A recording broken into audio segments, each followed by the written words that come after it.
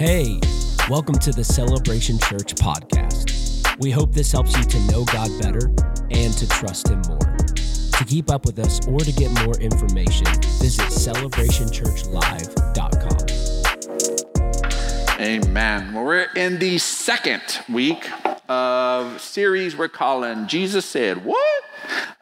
Because there's some things that are surprising that Jesus said. And honestly, when you look in context, they were very surprising. You and I, who've been raised in Christian culture and Christian life for a while, we don't get the full gut punch that sometimes the original audience, they just got massively surprised by some of the things that Jesus said. But we're going through the series, not just for us to understand the scriptures better, understand historical context better, but to prime our hearts. We're spending 7 weeks on this to prime our hearts, because my next step in Christ, your next step in Christ, is going to be determined by how you and I respond to the hard things the Holy Spirit says to us. Because guess what? You and I are kind of in our places because we're comfortable there. Whether we really like it or we don't like it, we're there because of the decisions we've made, the thought perspectives we have.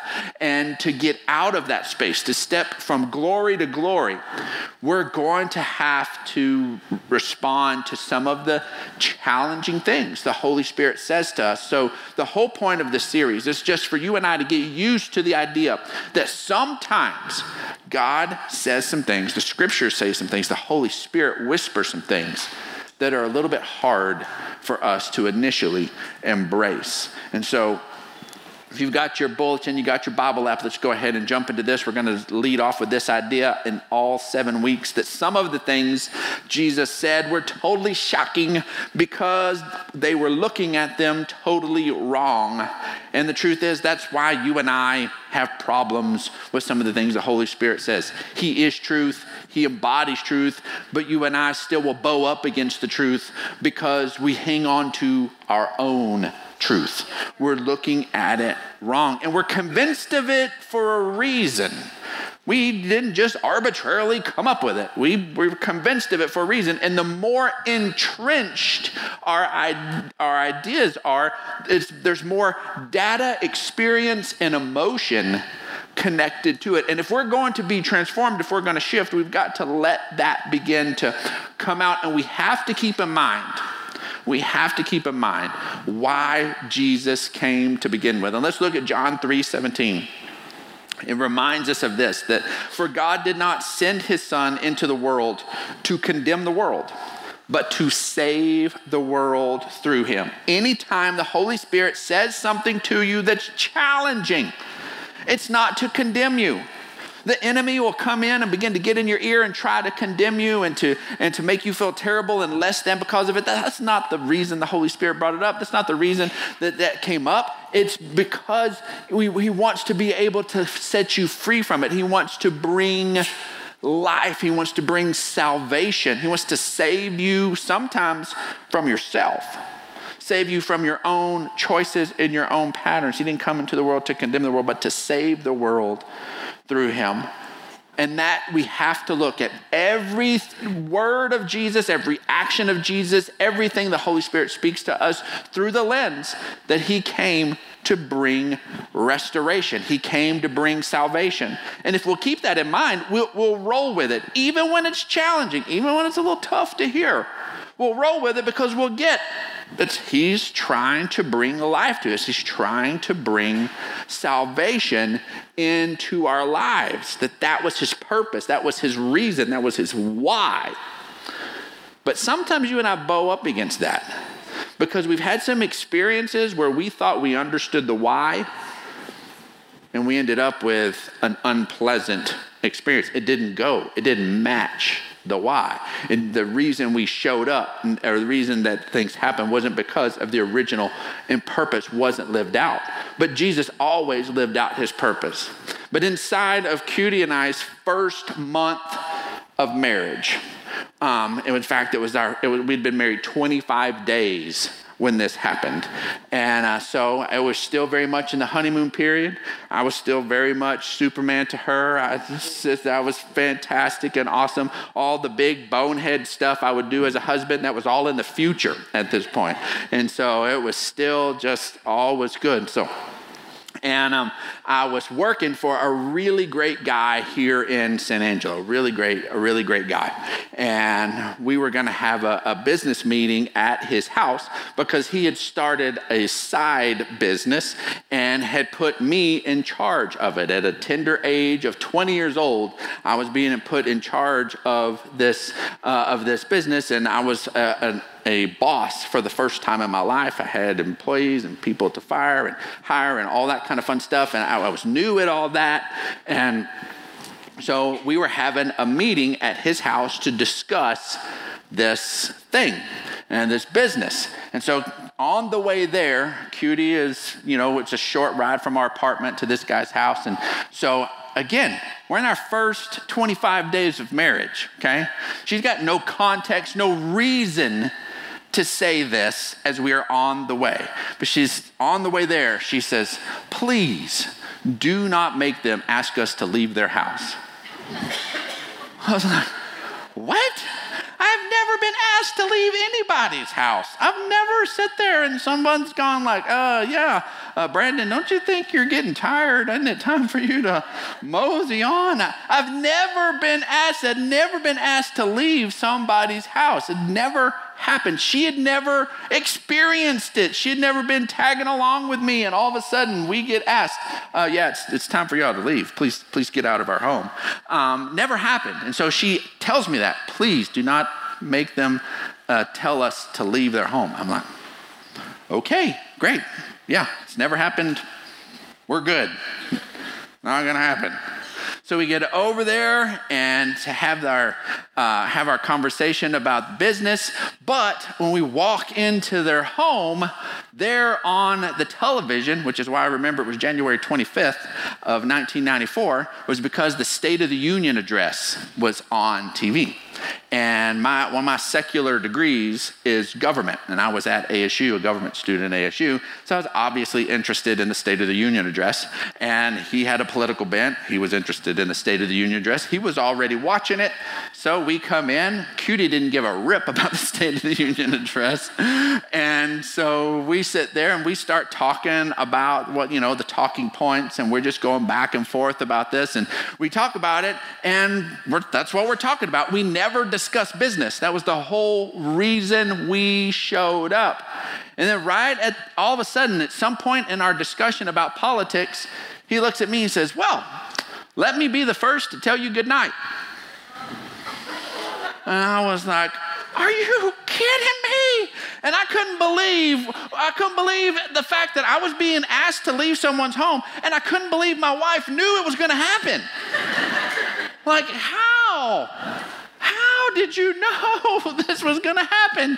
And so I could just feel her eyes boring into the side of my head. We get up, just walk a shame out of their house. They're removing us from their home. And we get into the car, and thankfully, it was a quiet ride.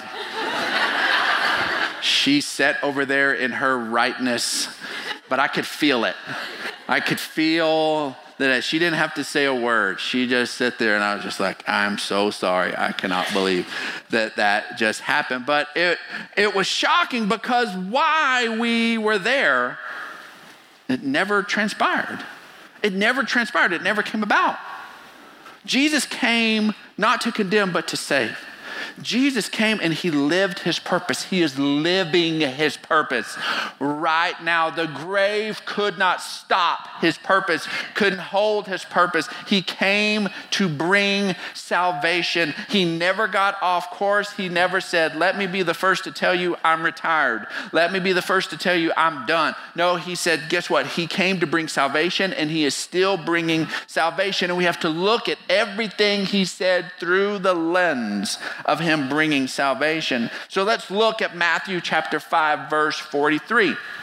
We're setting up one of the challenging things Jesus said. But first off, we need to look at this. He says, you have heard that it was said, love your neighbor and hate your enemy. And we're going to pause right there because he said, you have heard that it was said. He didn't say it is written, even though part of that was written. Part of it was written. He said, you've heard that it was said. So somehow along the way, this saying had come about to love your neighbor and hate your enemy. Well, let's look and see where maybe the love of your neighbor thing came from. Let's look at Leviticus chapter 19, verse 17. It says, do not hate a fellow Israelite in your heart. Rebuke your neighbor frankly, so you will not share in their guilt. Do not seek revenge or bear a grudge against anyone among your people, but love your neighbor as yourself. I am the Lord. It was written, love your neighbor as yourself. But somehow the saying had become, love your neighbor and hate your enemy. Well, as everybody began to track forward, they recognized, yeah, there are times I love people and times I don't. Then there's people I actually hate. So what am I going to do with this hate thing? Well, that love your neighbor in verse 18, that came right before verse 17. It says, did not hate your fellow Israelites. Well, if it gave me the parameter of who I'm not supposed to hate, then there must be room for me to hate somebody. I can't hate my fellow Israelites, but I can hate those who are outside of Israel, those who are my enemy. I can hate them. And so they just began to become a saying. Love your neighbor, according to Leviticus 19, and hate your enemy. But that was not what the scripture said. That was not what God said, but it became such a normal saying that Jesus utilizes this in this space. And in fact, we're going to go ahead and jump on over to Matthew chapter 5, verse 43 again. It says, but you have heard that it was said, love your neighbor and hate your enemy. But I tell you, love your enemies and pray for those who persecute you. We're going to pause right there. Because as we read this, you and I do not feel what those Hebrew, Jewish, Israelite people felt when Jesus said, love your enemy. We can't feel it because thankfully you and I don't live in the context that they live in. Praise God. We do not have a foreign occupying army sitting here in San Angelo with people and soldiers downtown and on the street corners, someone coming in and checking on us and seeing if what's coming out of my mouth is stirring up a rebellion, somebody with a gun or multiple people with guns standing at the back of the room, just making sure we're doing right and everything that we're talking about is nice and civil. That was what they lived with. They were occupied by Rome. These Roman soldiers would come in and they would collect these extra taxes. They would go into these local businesses and get extra money.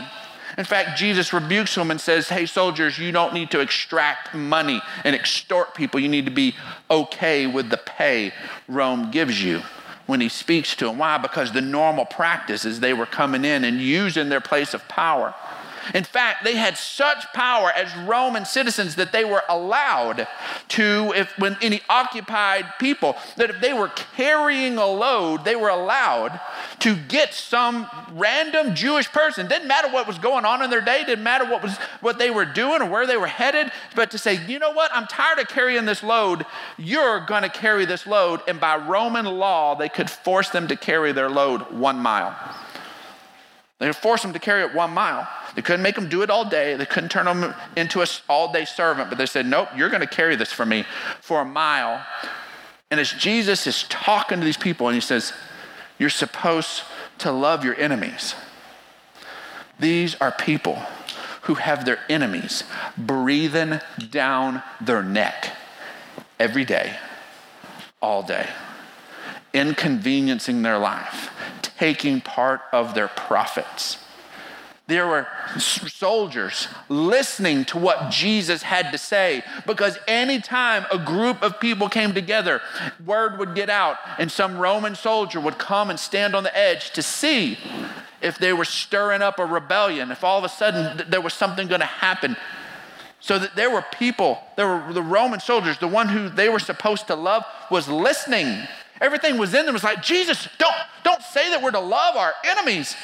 They can hear you. They can hear you say that. No, we can't do that. Praise God, you and I don't live under that kind of a life. But the enemies that Jesus was telling these people to love were people who wielded real authority, who abused that authority. In every way that you can think of, authority can be abused. And Jesus said, I want you to love them. In fact, as they persecute you, I want you to pray for them. I want you to lift them up. These Jews who were looking for Messiah to come and to be king and to push off that was the last thing in the world they wanted to hear. The last thing in the world they wanted to hear was to love your enemy. You and I, praise God, we hear it from the thing of love the person who spread that rumor about you. And you know what? It hurts. I get it. I'm not downplaying that pain. Somebody spreads a rumor about you, creates problems at the office or inside your family. Somebody ruins your name or ruins a relationship. It hurts. I get that. But there's a space where when Jesus dropped this bomb on them, whenever he dropped this truth of love your enemies, these were people who had real enemies right there in their face every single day. But he says, pray for those who persecute you, that you may be children of your Father in heaven. Why? Because he causes the sun to rise on the evil and the good and sends rain on the righteous and the unrighteous. If you love those who love you, what reward will you get? Are not even the tax collectors doing that? Those are the Jews they despise the most, because the tax collectors weren't Romans. They were Jewish people who then basically sold their kindred out for a little extra money. They were despised people. It says, even the most despicable people among you, don't they do that? And if you greet only your own people, what are you doing more than others? Did not even pagans do that? Be perfect, therefore, as your heavenly Father is perfect. That one little verse has been abused for centuries. Many translations say, be holy, therefore, as your heavenly Father is holy, which is perfect. It is unsoiled. It is exactly what it should have always been, which is what holy is. Nothing's tainting it. So be perfect as your heavenly Father is perfect.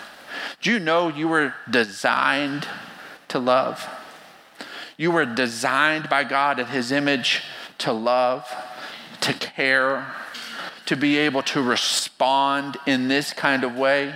And sin has come in and marred us. Sin, our own and the sin of others, has come in and has marred that image, has brought the imperfection, and taken the holiness away from who you and I are really called to be. And the holiness is he's calling is not measured in some sort of length of your skirt or some sort of outward thing or any of this legalistic things. The perfection that he is saying, be perfect, be holy like your heavenly Father is holy, is in this place of love, of beginning to actually love the way we were designed by him to love. That's where this begins to be lived out. That's the context, what this is 100%, what this is about.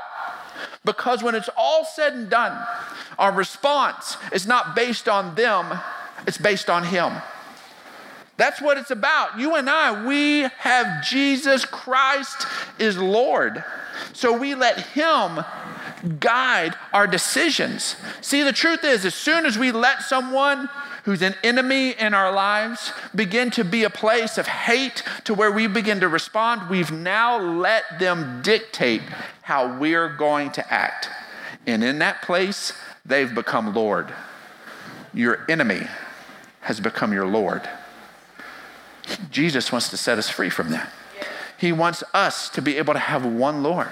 And the only way that that takes place is when we begin to respond to his call and his command to love the way he's called us to love. And we don't let those who persecute us, who attack us, who vilify us, who lie about us, who do all those different things determine how we're going to respond. We're still going to be the people God has called us to be.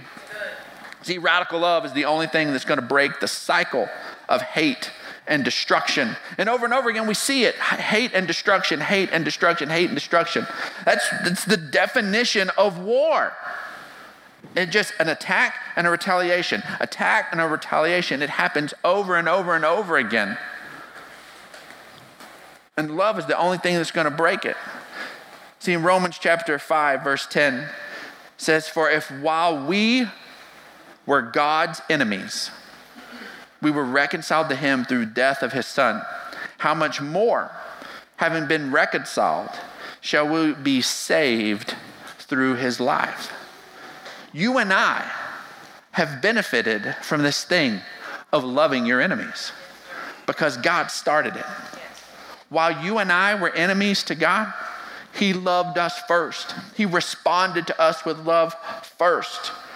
That's why you and I can now begin to believe, to step into that kind of love, is because that's what has changed our lives. See, I want us to do a quick little exercise right quick. Right now, I want you to just think about heaven, and I want you to think about what the faces that you're going to meet in heaven. I want you to just think about it right quick. Just think about heaven and the faces and the people you're going to meet in heaven. Okay, if you're anything like me, the faces that immediately came to your mind, you didn't even have to put any real deep thought into it, are people that went before you, have already passed, that you love. Maybe some grandparents. Some of you, maybe it's sadly some peers, some friends, a loved one who died too soon. That there's a space where you're already hungry for heaven because that person is already there. But if you're like me, when you think about heaven and the faces you're going to see in heaven, they're your friends and family. They're your loved ones. And that's natural. It's normal. That's why we respond. We're excited about that. But let's think about when God first dreamed up heaven. When God thought about heaven and creating salvation through Jesus and bringing about the full salvation work and heaven being populated. In fact, in Revelations, it tells us that around God's throne is a sea of humanity that no person can number that amount of people. Okay, that means it's not just a handful of people getting into heaven. There's a lot of people, and there's some big numbers in the Bible, but this one says the people in heaven are more than anybody can count. That's pretty amazing. I'm excited about that.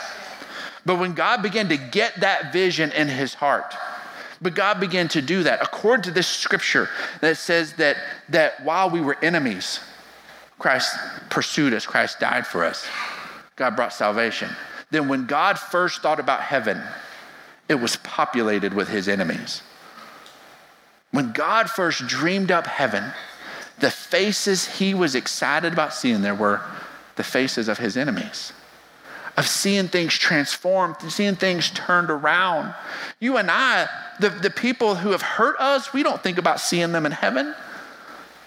In fact, there's some people who get upset at the grace of God because there's somebody who hurt you or hurt somebody you love so bad, you want that offender to be in hell forever. You want them in hell. And the idea that maybe they could have embraced the grace of God and be in heaven with you makes you mad because the offense is so deep and the wound was so bad and what they did to your loved one or to you was so heinous that you hang on to eternal judgment for that person. When really God's hope, his heart, is for forgiveness for them, just like it was for you. It's his hope that Jesus died for them. But God's view of heaven was it populated with his enemies. Let's look at Luke, chapter 9. I'm going to have to hurry. Now John answered and said, Master, we saw someone casting out demons in your name, and we forbade him because he does not follow with us. But Jesus said to him, do not forbid him, for he who is not against us is on our side. This is some guy is casting out a demon. There's somebody that had a demon, and they cast it out, and the guy doesn't have a demon anymore. That's awesome. That is a win. And they saw that happen. But because he wasn't hanging out with them, they're like, don't do that anymore. What? Yeah, because you're not part of us. You're not with us. Don't do that. No. Jesus has to rebuke them. And Jesus said, do not forbid them, for he who is against us is on our side. Folks, no wonder you and I have a hard time loving your enemies. We can't even love the people who are pretty much on our side. We can't even love the people who are just pretty much mostly with us. There's maybe a little point of distinction. Maybe we don't hang out all the time. Maybe there's a little point that we don't exactly agree. And man, we'll get all up in each other's grill over that stuff. No wonder we can't love our enemies. We can't even love the people who are pretty much going along with us. It says, and then verse 51, it says, now it came to pass when the time had come for him to be received up, that he steadfastly set his face to go to Jerusalem and sent messengers before his face. And as they went, they entered a village of the Samaritans to prepare for him. But they did not receive him because his face was set for the journey to Jerusalem. And when his disciples, James and John, who John would later on just write about the love of God and embrace the love of God so deeply. But when James and John saw this, they said, Lord, do you want us to command fire to come down from heaven and consume them just as Elijah did? Okay, now first off, they got the Elijah story wrong. They've already blown it, because Elijah didn't call down fire to consume people. Elijah called down fire to consume an offering on an altar. That is what Elijah called down fire. But James and John said, you know what? These people wouldn't receive you. We went in to hype you up and say, man, Jesus is about to show up. And they didn't receive it. And so guess what? If you'll let us, we'll just barbecue them. We'll just torch the whole town. Give us some Holy Spirit flamethrowers and we'll just get rid of it. And man, that was just how quickly they went in with all sorts of good news. Oh, Jesus is coming. God loves you. Oh, you don't want it? Okay, you can die. Wish you were dead. What? But how many times has the church responded that way?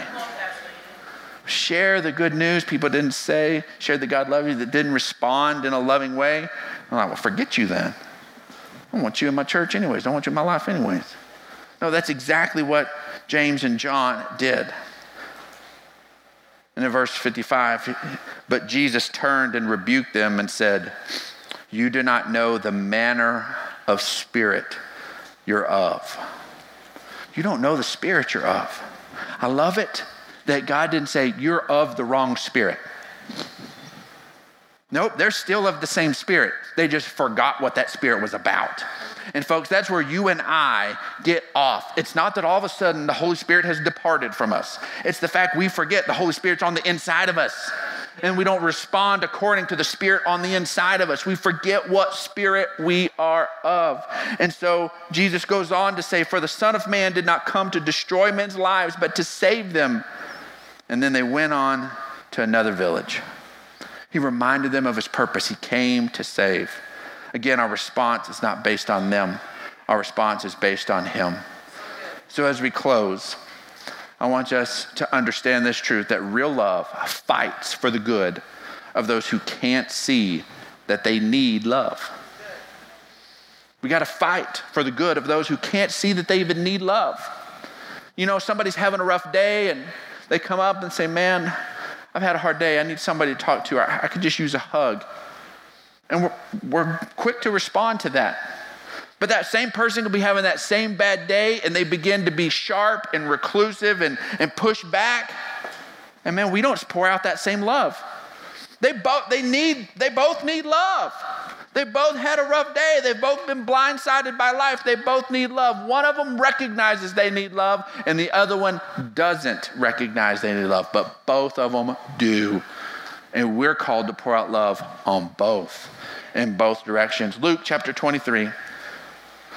This is Jesus' death on the cross. It says that when they came to the place called the Skull, they crucified him there along with the criminals, one on his right and the other on his left. And Jesus said, Father, forgive them, for they do not know what they're doing. And they divided up his clothes by casting lots. They're killing him and he's forgiving them. They're killing him and he is interceding and praying to the Father for their forgiveness. They would have been convinced they didn't need any forgiveness. None of them said, oh, yes, I'm so glad I'm being forgiven for this, because this is terrible what I'm doing with these nails. This is terrible what I'm doing with a spear. This is terrible what I'm doing with this crown of thorns. No, they thought they were doing right. They didn't know they needed forgiveness, and Jesus interceded and pled forgiveness, and they didn't even know it. In fact, look how they responded. Jesus prays this amazing prayer and says, Father, forgive them. They do not know what they are doing. And it says, and they're casting lots. They're playing a game. Playing a game, trying to get his stuff. And he is forgiving them. Just because we act right doesn't mean they're all of a sudden going to act right. Just because we do the right thing that honors God and doesn't mean it's going to change the immediate outcome. They continue to ignore, but we're called to this. And you're like, but that's Jesus. But guess what? The same Spirit is on the inside of us. Let's quickly look at Acts chapter 7. It says, but Stephen, full of the Spirit, looked up to heaven and saw the glory of God and Jesus standing at the right hand of God. Look, he said, I see heaven open and the Son of Man standing at the right hand of God. And at this, they covered their ears, yelling at the top of their voices. They all rushed at him, dragged him out of the city, and began to stone him.